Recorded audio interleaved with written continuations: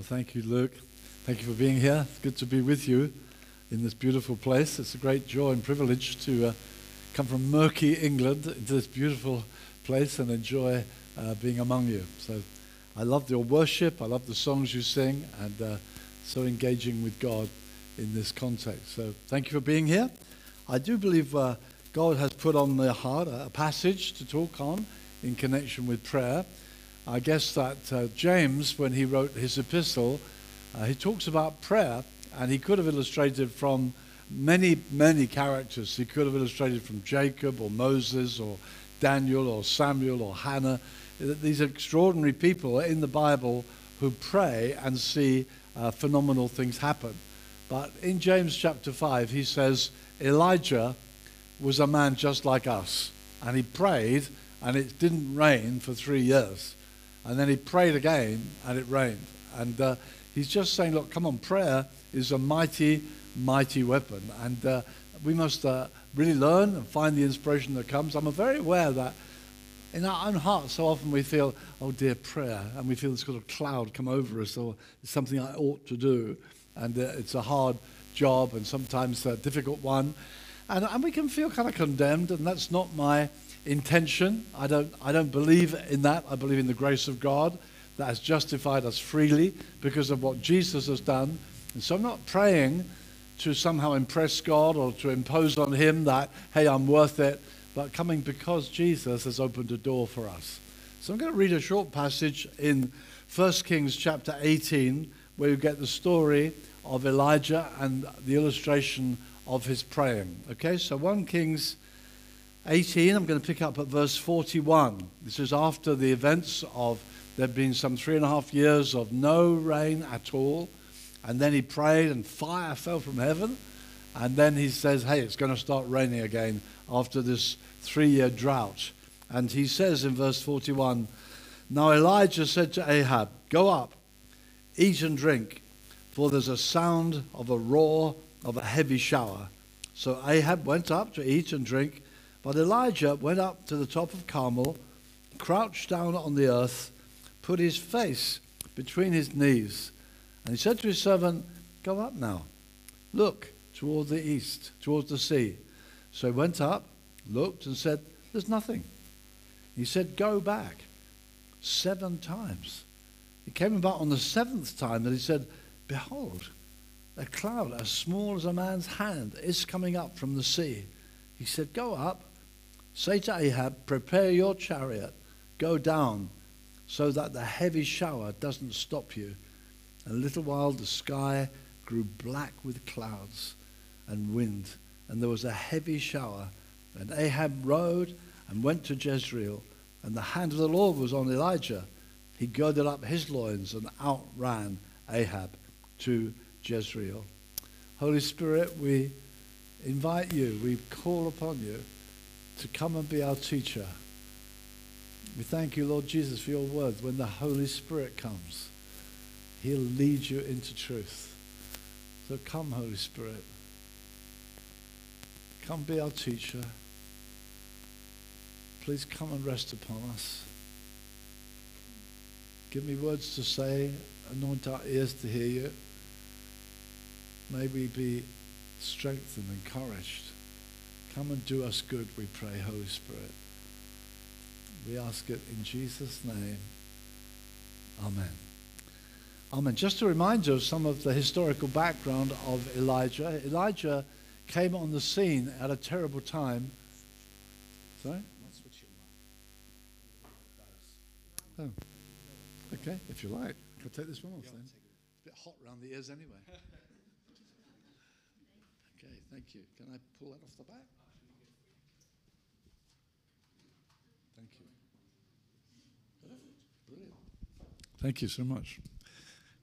So he came at a time when the nation had lost its ways, and it was only 58 years since Solomon's reign. And you can read through the story of kings, one king replacing another, one worse than the previous. So they had really lost their way. And it's hard to believe that only 58 years since Solomon, there was King David's great reign, then Solomon, and the nation was established as a very powerful empire. And they are God's nation, God's people. They are meant to be the light of the world, the nation that God had committed himself to. That's the way God was going to speak to the world, through this nation. And now within this nation, it's illegal to worship Yahweh. Now they're worshiping Baal. And King Ahab had made it illegal. Jezebel, the force behind the throne, they had raised up their prophets. It's an amazing thing to think that this people are now no longer worshiping the God of creation, the God of the Bible. They turned away from him completely. Now, suddenly, I love the way Elijah is introduced earlier. Now Elijah, this man coming, as it were, from the presence of God. He says, the God before whom I stand. That's what the church is meant to be like, a people who stand before God and speak into a generation, my generation, drifted far away from God. It's quite hard for me in England to see how things have changed, how now it would be illegal for a nurse to pray for someone in hospital, or for a teacher to speak to students about Jesus. It's illegal. You don't do that kind of thing. Things have radically, radically changed. And there needs to be a great kind of Elijah company who stand before God and pray to God. So Elijah is a figure often turned to because he's associated with the coming of rain, which is often associated with revival days. After drought, after weariness, there comes life and energy when the rain comes. And Elijah then can teach us so much about prayer. And I'm praying that we will learn as we look at this passage together. So the first thing we see is that he is proclaimed, it's going to rain. And then it says he withdrew. He went up the mountain to be alone with God. So the first thing I notice, he withdrew from the crowd. And in that sense, he's very similar to Jesus. You find in the life of Jesus, he often withdrew from the crowd. So the disciples who are with Jesus, and I guess often sleeping rough in the open air as they did, nowhere to lay his head, they would wake in the morning and think, where's Jesus? Oh, there he is praying again. It's often recorded in the gospel stories, he withdrew to pray. At one time when he'd healed many people and fed thousands, they tried to take him and make him king, but he withdrew to pray. It's one of the characteristics of the life of Jesus that he would withdraw. No one else was going to establish his agenda. Something for us to learn. You can let other things establish your agenda. Other situations impose their agenda on you. Jesus refused that. He kept on withdrawing to be with his Father. He kept on withdrawing to pray. And he modeled that in such a way that when the early church got started and there was an enormous outpouring of the Holy Spirit, 3,000 saved on a day, goes up to 5,000. God is moving sovereignly, great numbers in the churches. And then it says, hey, some social problems arose. There were differences of opinion about how people should be fed. The widows, the Greek widows, the Jewish widows, is this fair? Should it be done better? And they say, hey, we should appoint guys full of the Holy Spirit to look after this. Very important. But we will give ourselves to prayer. That was the mark of these early guys. They'd been with Jesus. They watched his life. They want to learn how to withdraw and be alone with God. So they won't let their agenda be imposed upon them. We'll appoint people to look after that. But these are now carrying on the work that Jesus started. So they will give themselves to prayer. It's one of the marks of the Savior, withdraw. So Jesus modeled it and Jesus taught it. He said, when you pray, in Matthew 6, it says, go into your inner room, close the door, and speak to your Father in secret. Your Father who sees you in secret will reward you openly. Your Father sees or knows everything you need. Now, it's interesting that the first time prayer is referred to in the Bible is in Genesis chapter 4, where it says men began to call upon the name of the Lord. All right, that's the first reference to prayer in the Bible. They began to call upon the name of the Lord. We've been singing about how he's worthy of his name. The Bible, when it speaks of names, it's not just a little title. It's the name tells us something. And God has many names. And so when we pray, we're not whistling in the dark. God says, this is my name. You can approach me on the basis of who you see me to be. So he says, for instance, I'm the Lord who provides. We find Hagar running away, thinks she's going to die. She's been used. She's been deserted. Now she and her little child, nobody needs her. Nobody wants her. And God speaks. And she says, oh, God, you see me. And this name of God, the Lord who sees me, is in the Bible. And it's wonderful. The Bible's a living book of relationships with God and human beings. It's not just a systematic theology. Here are the names of God. 1, 2, 3. No. They appear in the story. As someone has an experience, they think, oh, God. And suddenly God steps in and says, I see you. Wow, that's the name of God. He sees me.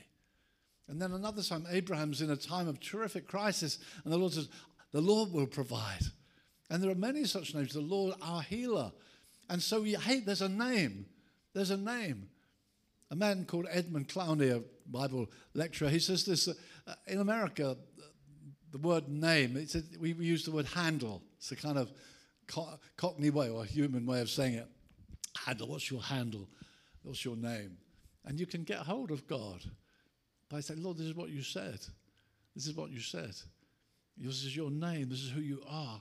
So we're not whistling in the dark. We're not looking for a mystic experience. God has revealed himself by his name. A man called Hudson Taylor started a great missionary society, the China Inland Mission. And as it happens, he wrestled with God on the beach where I live in Brighton, England, when he was in his 20s. And he said, Lord, would you provide for us? If I went on an independent mission into the heart of China, would you provide? And he got, I know, I'm the Lord who provides. And he built a great mission on that verse, the Lord will provide. Hallelujah. And he opened a bank account. He wrestled. See, individuals wrestle with God.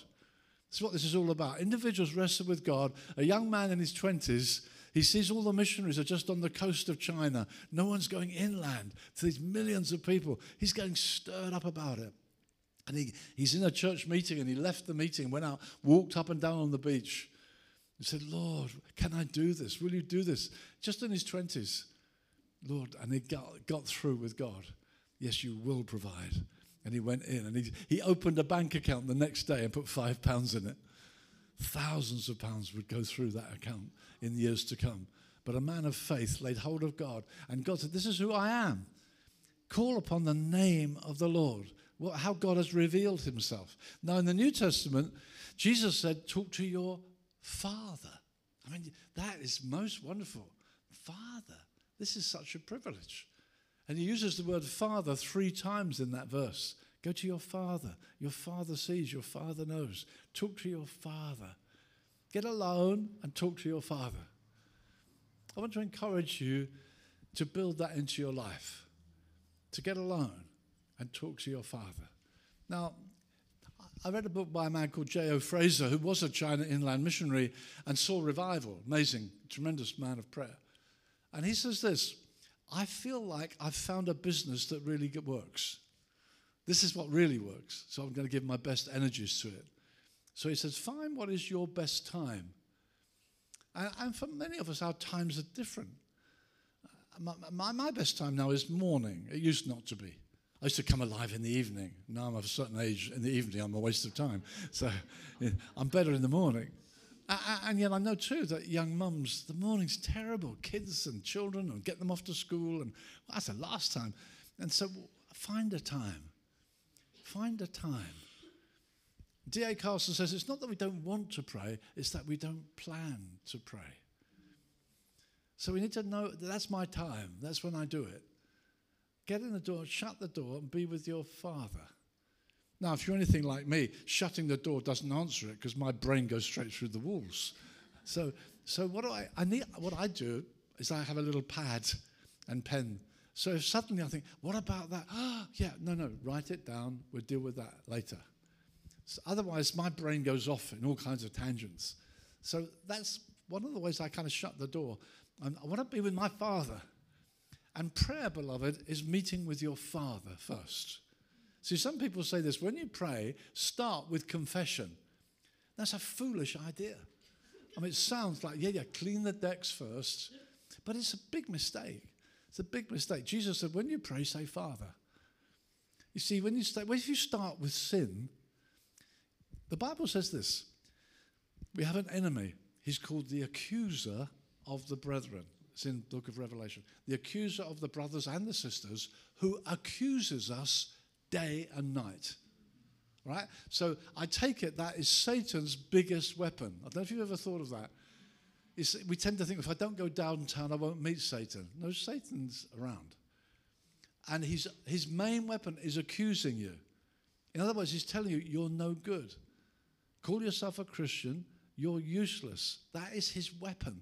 That's his main weapon. And they overcame him with the blood of the Lamb. They didn't overcome him by saying, I'm going to pray more.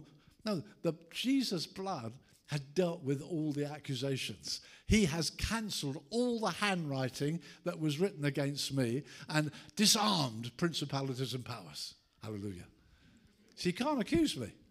He might try, but the blood of Jesus answers it. He's cancelled all the handwriting. It's like all the stuff I did, he's written down. Jesus on the cross cancelled it and disarmed him. He can't accuse me. Jesus, there is no condemnation. All right, so we come and say, Father. Come and say, Father. Don't come and say, I'm so sorry for this. If you start with, I'm sorry for this sin, the accuser will creep up on you and say, and what about that as well? Oh, yeah, that as well, sorry. And some people hate prayer because it's like, I've got to start with all this, and then there's that, and I shouldn't have done that. And it's like you take a big spade and dig a hole and jump in. And people hate prayer because, it's such hard work. No, come and say, Father. Father. And we all know that word Abba. The Bible, it's kind of an intuitive. The Spirit comes and we cry, Abba. Abba. It's in kind of many languages. Papa, Dada. It's that word little kids say.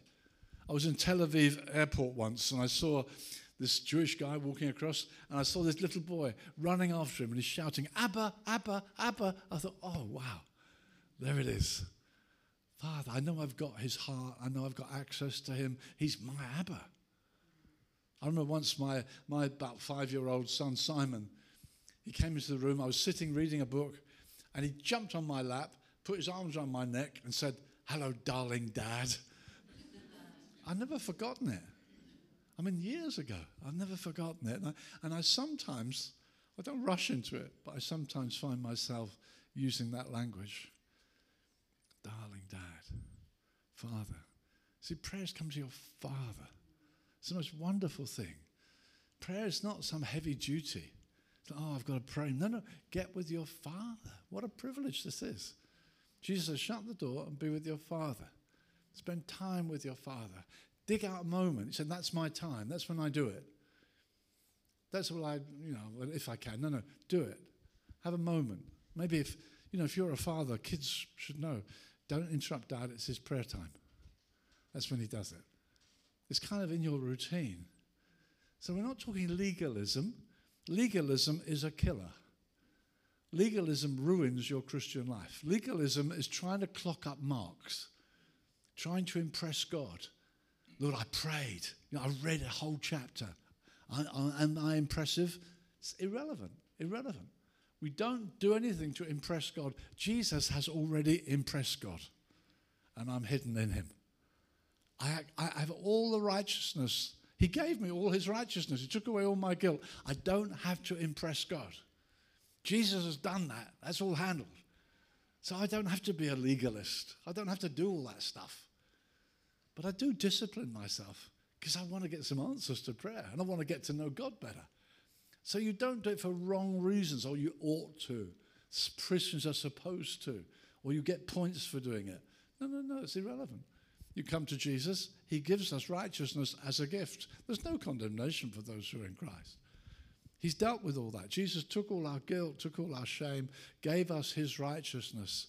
So we're not praying because Christians ought to pray, or we get points for it. No, that's all done. Jesus has declared us righteous. But I want to pray. I want to get to know God better. And I want to get answers. So here we find Jesus is saying, no, go talk to your Father. Come talk to your Father. I just want to sing to him. My praying time starts with worship. I have a hymn book there and a book of songs. I just start singing. Lord, thank you. I can call you Father. I enjoy that. And as I've got older, the worship time has got longer. I just so thrilled with what he is and what he's done. So we come to meet with Father. We come to experience his love. And then we find this. As he prayed, his prayer was based on promises. Okay, that's the next thing I noticed about Elijah. Why did he pray that it would stop raining? It's like this nation's drifting off, Lord. Get their attention.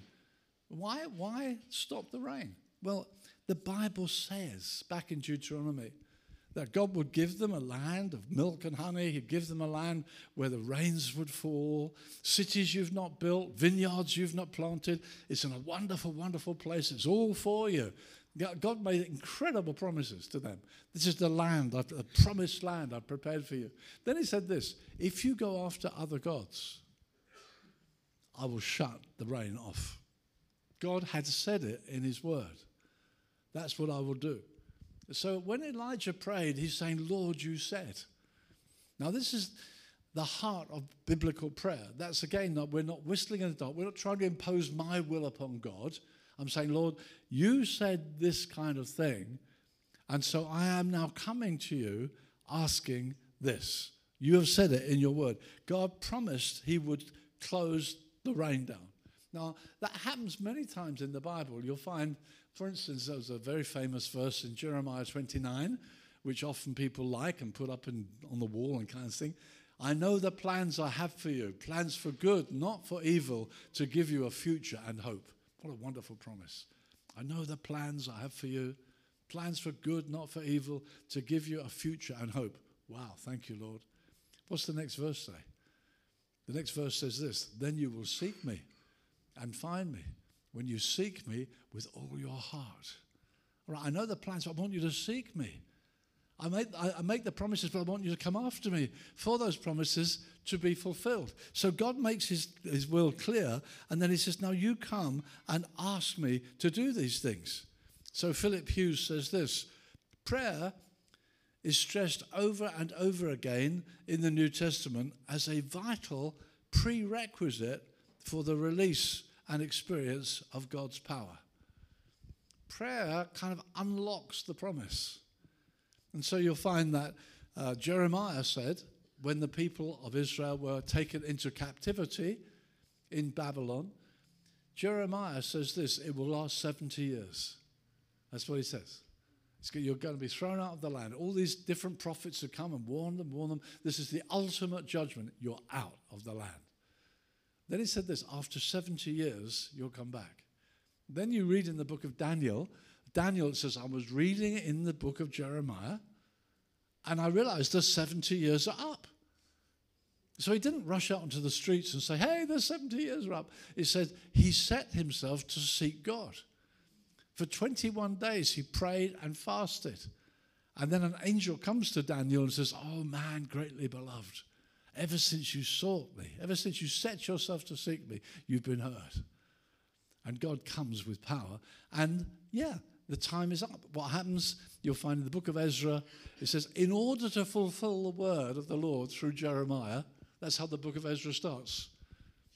In order to fulfill the word through the mouth of the prophet Jeremiah, Cyrus, the most powerful emperor of his day, changed his foreign policy. And he sent these captives back to the land. God had said it would take 70 years. They're in a foreign land, they're in captivity, the 70 years come up, Daniel has prayed, and it starts happening. See, God had made the promise, and then people take hold of the promise. Andrew Murray, whose church was here in Cape Town, says it's as though the promises are waiting for prayer for their fulfillment. The promises are waiting for prayer. They're kind of waiting there for a dynamic, waiting for that response that stimulates and makes the thing come alive. That's what God is saying here. So Don Carson says, Paul counted on the prayers of the churches to gain for him what might otherwise not be given. So Paul writes to the churches, and often he says, pray for me. Pray what? Pray. Pray that a door may open for me for the gospel. You'll find that in letters that Paul wrote. Pray for me, because I want to go through. I want to raise up churches here and here and here. Pray for me. And Carson's saying, Paul counted on the prayers of the churches to gain for him what might otherwise not be given.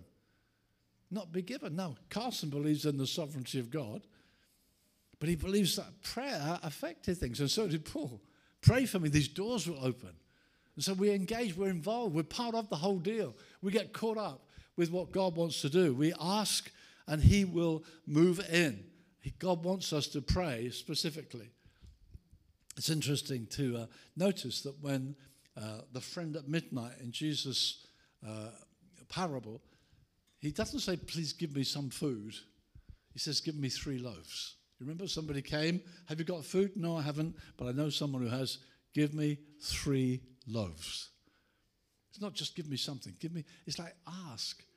I read a book on prayer called Prayer, the Key to Revival by Yonggi Cho, who has this vast church in Seoul, Korea. Massive, massive church with their prayer mountain, as they call it. Great emphasis on prayer.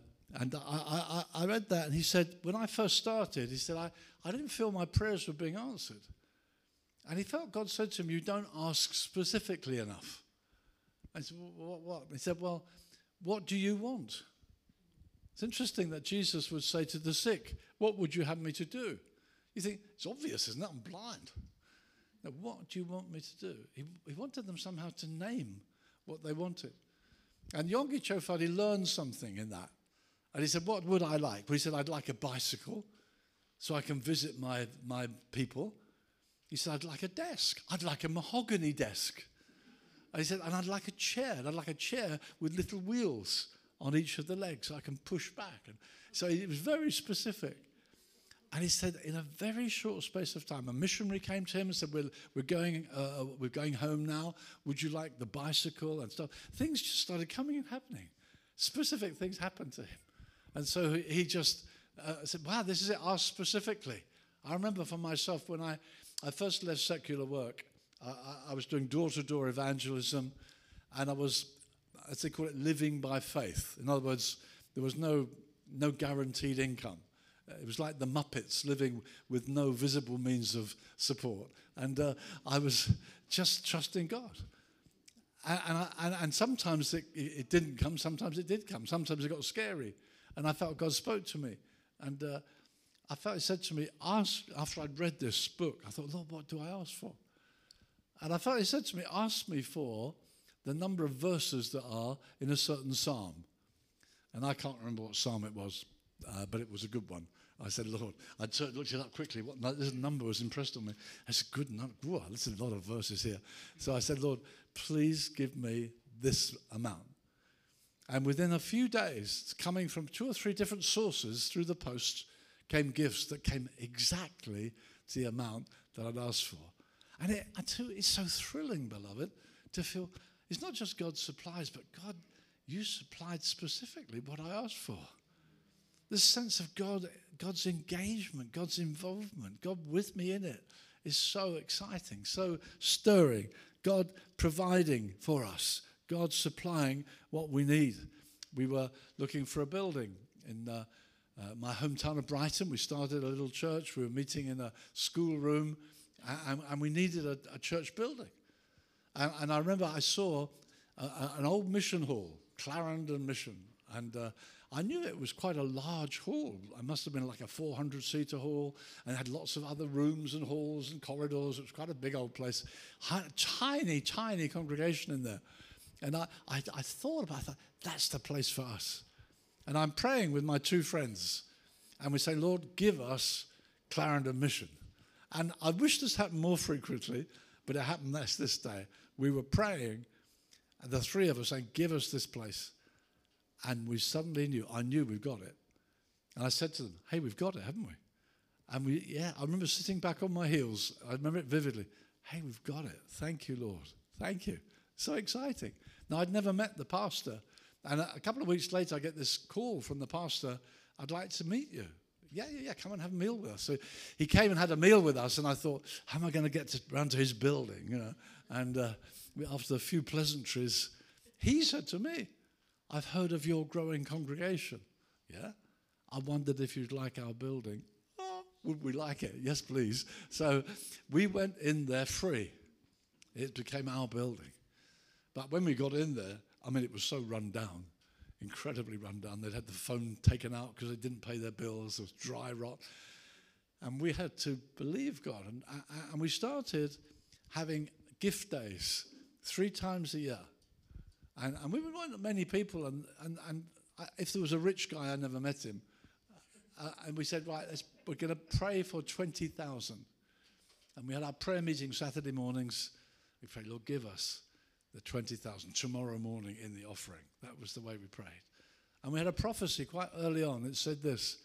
He said, I will use your raising the funds for this building as an anvil on which I will build your faith.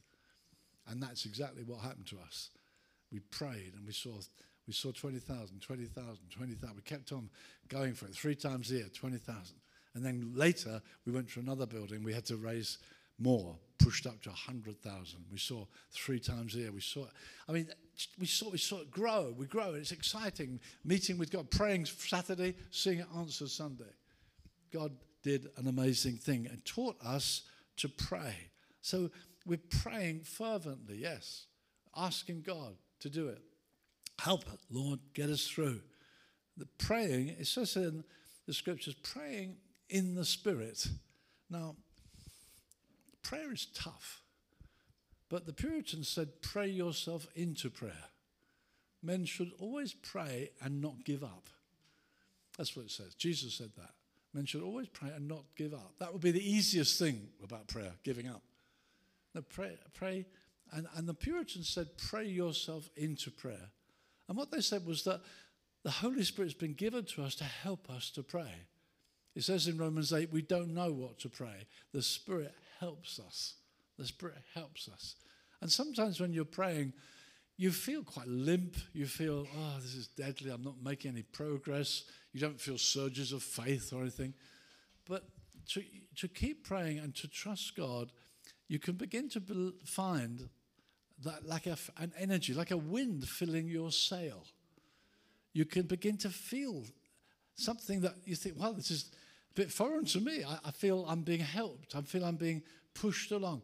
Praying in the Spirit. And sometimes you begin to care more and more as you're praying. And you feel I'm engaging with something outside of myself. Hey, this wind is filling my sail. An urgency that you feel, it doesn't come from me. It's something's helping me.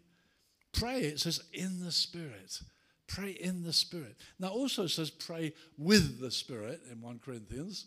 Now, that's talking about praying in tongues, because it contrasts it with praying with the understanding or praying with tongues. Sometimes we pray in tongues, not with the human understanding. It says so in 1 Corinthians. But praying in the Spirit is a kind of umbrella over the whole thing. If we're praying in our native tongue, we can still feel this help of the Spirit helping us to pray and finding, hey, there's an energy that kicks in that helps me. And so we find that Jacob, we're told, wrestled with God. That's quite a statement, isn't it? He wrestled with God. He kind of fought God. But the one I particularly love is Moses, where I've just written a book on Moses, and I love looking closer at Moses. You remember, Moses goes up to the mountain, he meets with God. While he's still up there, down in the valley, they make a golden calf. And they say, this is the God that brought you out. Worship this golden calf. And God says to Moses, these people, your people whom you brought out. And Moses says, no, your people who you brought out. It's wonderful to see this. God's saying, look, I'll judge them. And I'll start again with you, Moses, and you'll become the leader like you're the new Abraham. I've had enough of these people. I'll start with you. Moses says, no.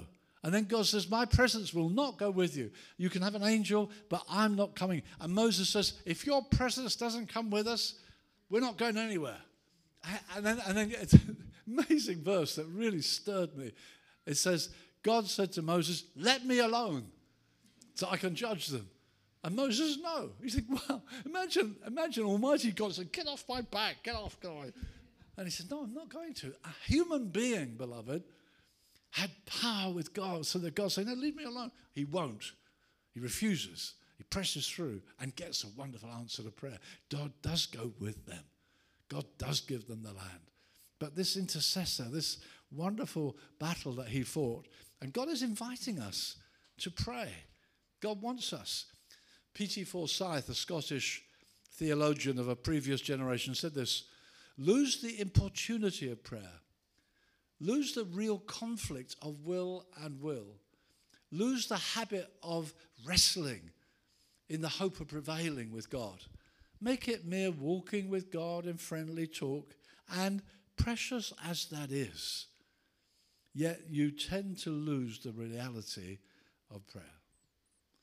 Precious as that is. He's not mocking it. Some of us will say, oh, I don't have a special time. I talk to God in the supermarket. I talk to God as I drive the car. He says, precious as that is, that's fine.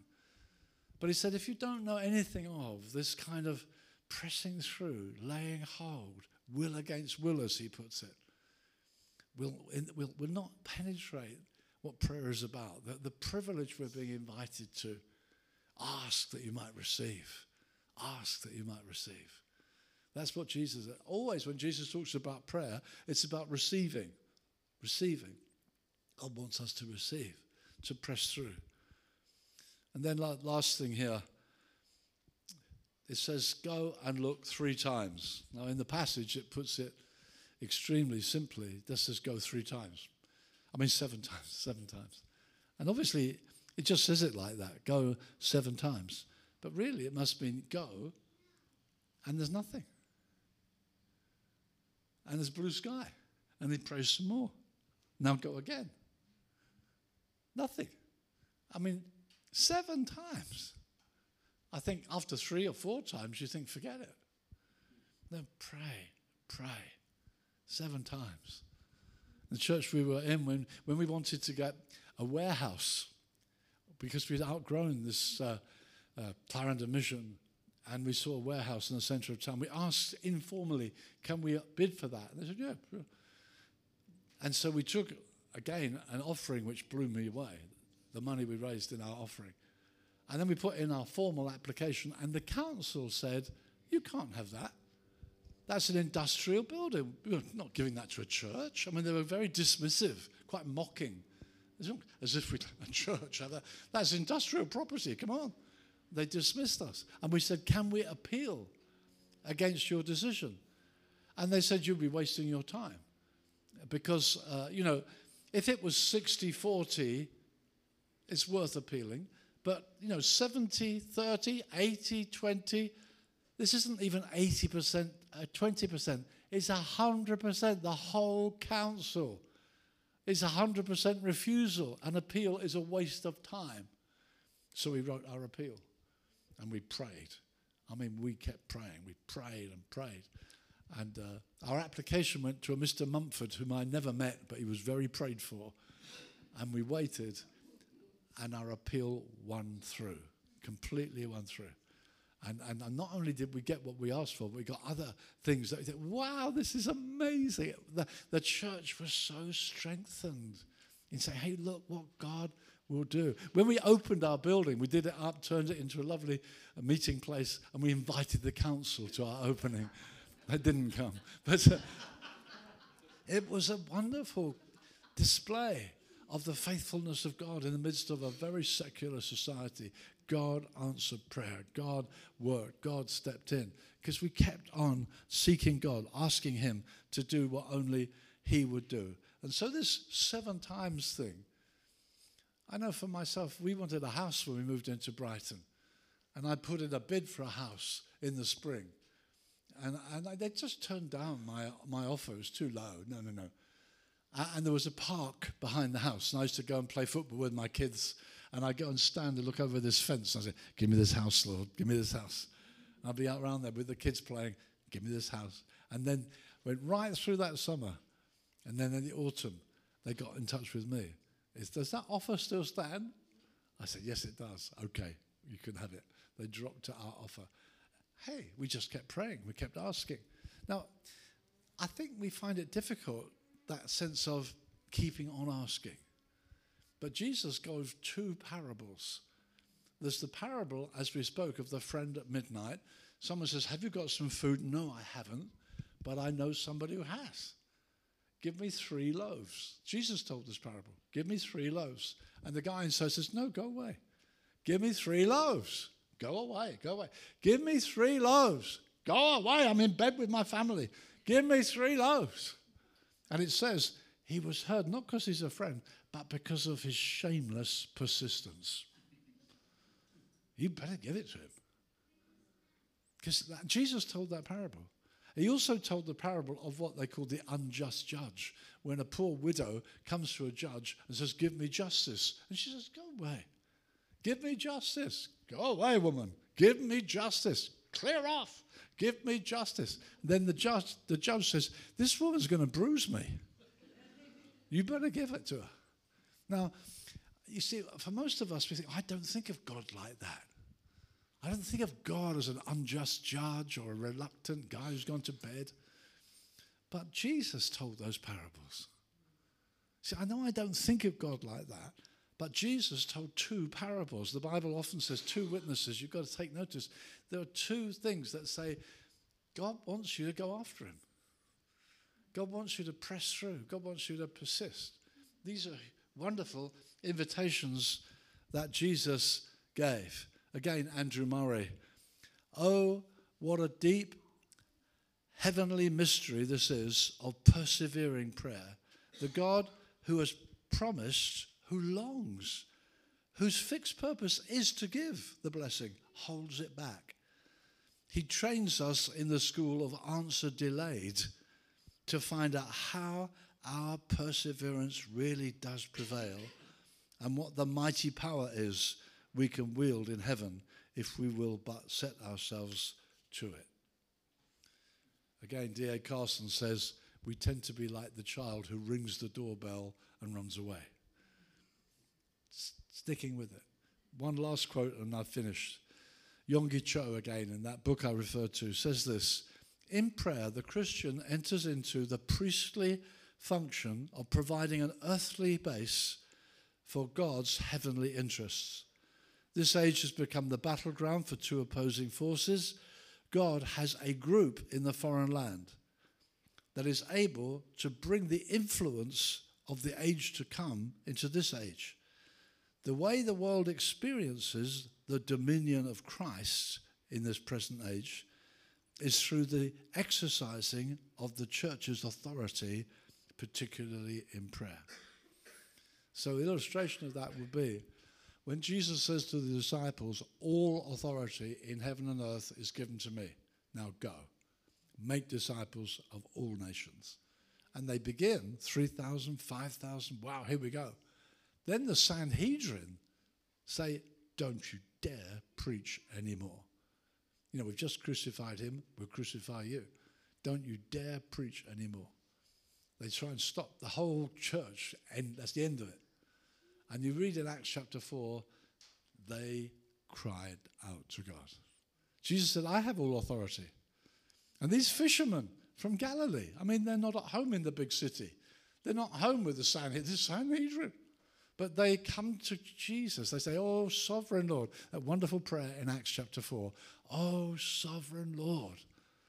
And the word translated is the word despotes, from which we get our word despot, which is an ugly word because we associate a despot with something ugly. But it just means absolute power. Oh, sovereign Lord, see their threats, hear what they're saying, but you stretch forth your hand to heal, do signs and wonders. And it says they prayed and the place shook and the power of God fell upon them and on they go. They preach and many, many more saved. Out they go, city after city. They start turning the world upside down. But the way, as Cho puts it, the battleground, the way the world experiences the authority of Christ is through the praying church. That's how the people get to know. So, beloved, we live in a day where, people have turned their backs on God. Certainly in the UK, it's really tragic, the moral decadence that's coming in and more laws endorsing it, things happening. That you think, what is this happening? That's what's happening in Elijah's day when, hey, worshipping God is illegal. Illegal. We're worshipping Baal now. And he said, the God before whom I stand. and he brings the presence of God. And beloved, I believe that's our call. Against the backdrop of increasing secular attitudes, unbelief, it's not that we just are religious and we believe, that we have the power, ability to affect things. And prayer is our major weapon. To pray that this might excite and stir you. Let's just pray, shall we? Father, thank you so much. I want to thank you for this church. I thank you for its beautiful worship. I thank you for dear friends gathered here. Thank you, Lord, that we love you, that you love us, that you're for us. And Father, I pray in the name of Jesus that your word will do us good, we'll benefit from it.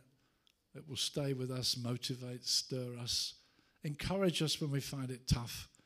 Lord, let your Spirit keep on stirring us. Let us more and more become a powerful force for your great glory, we pray. We ask it, Father, in Jesus' name. Amen.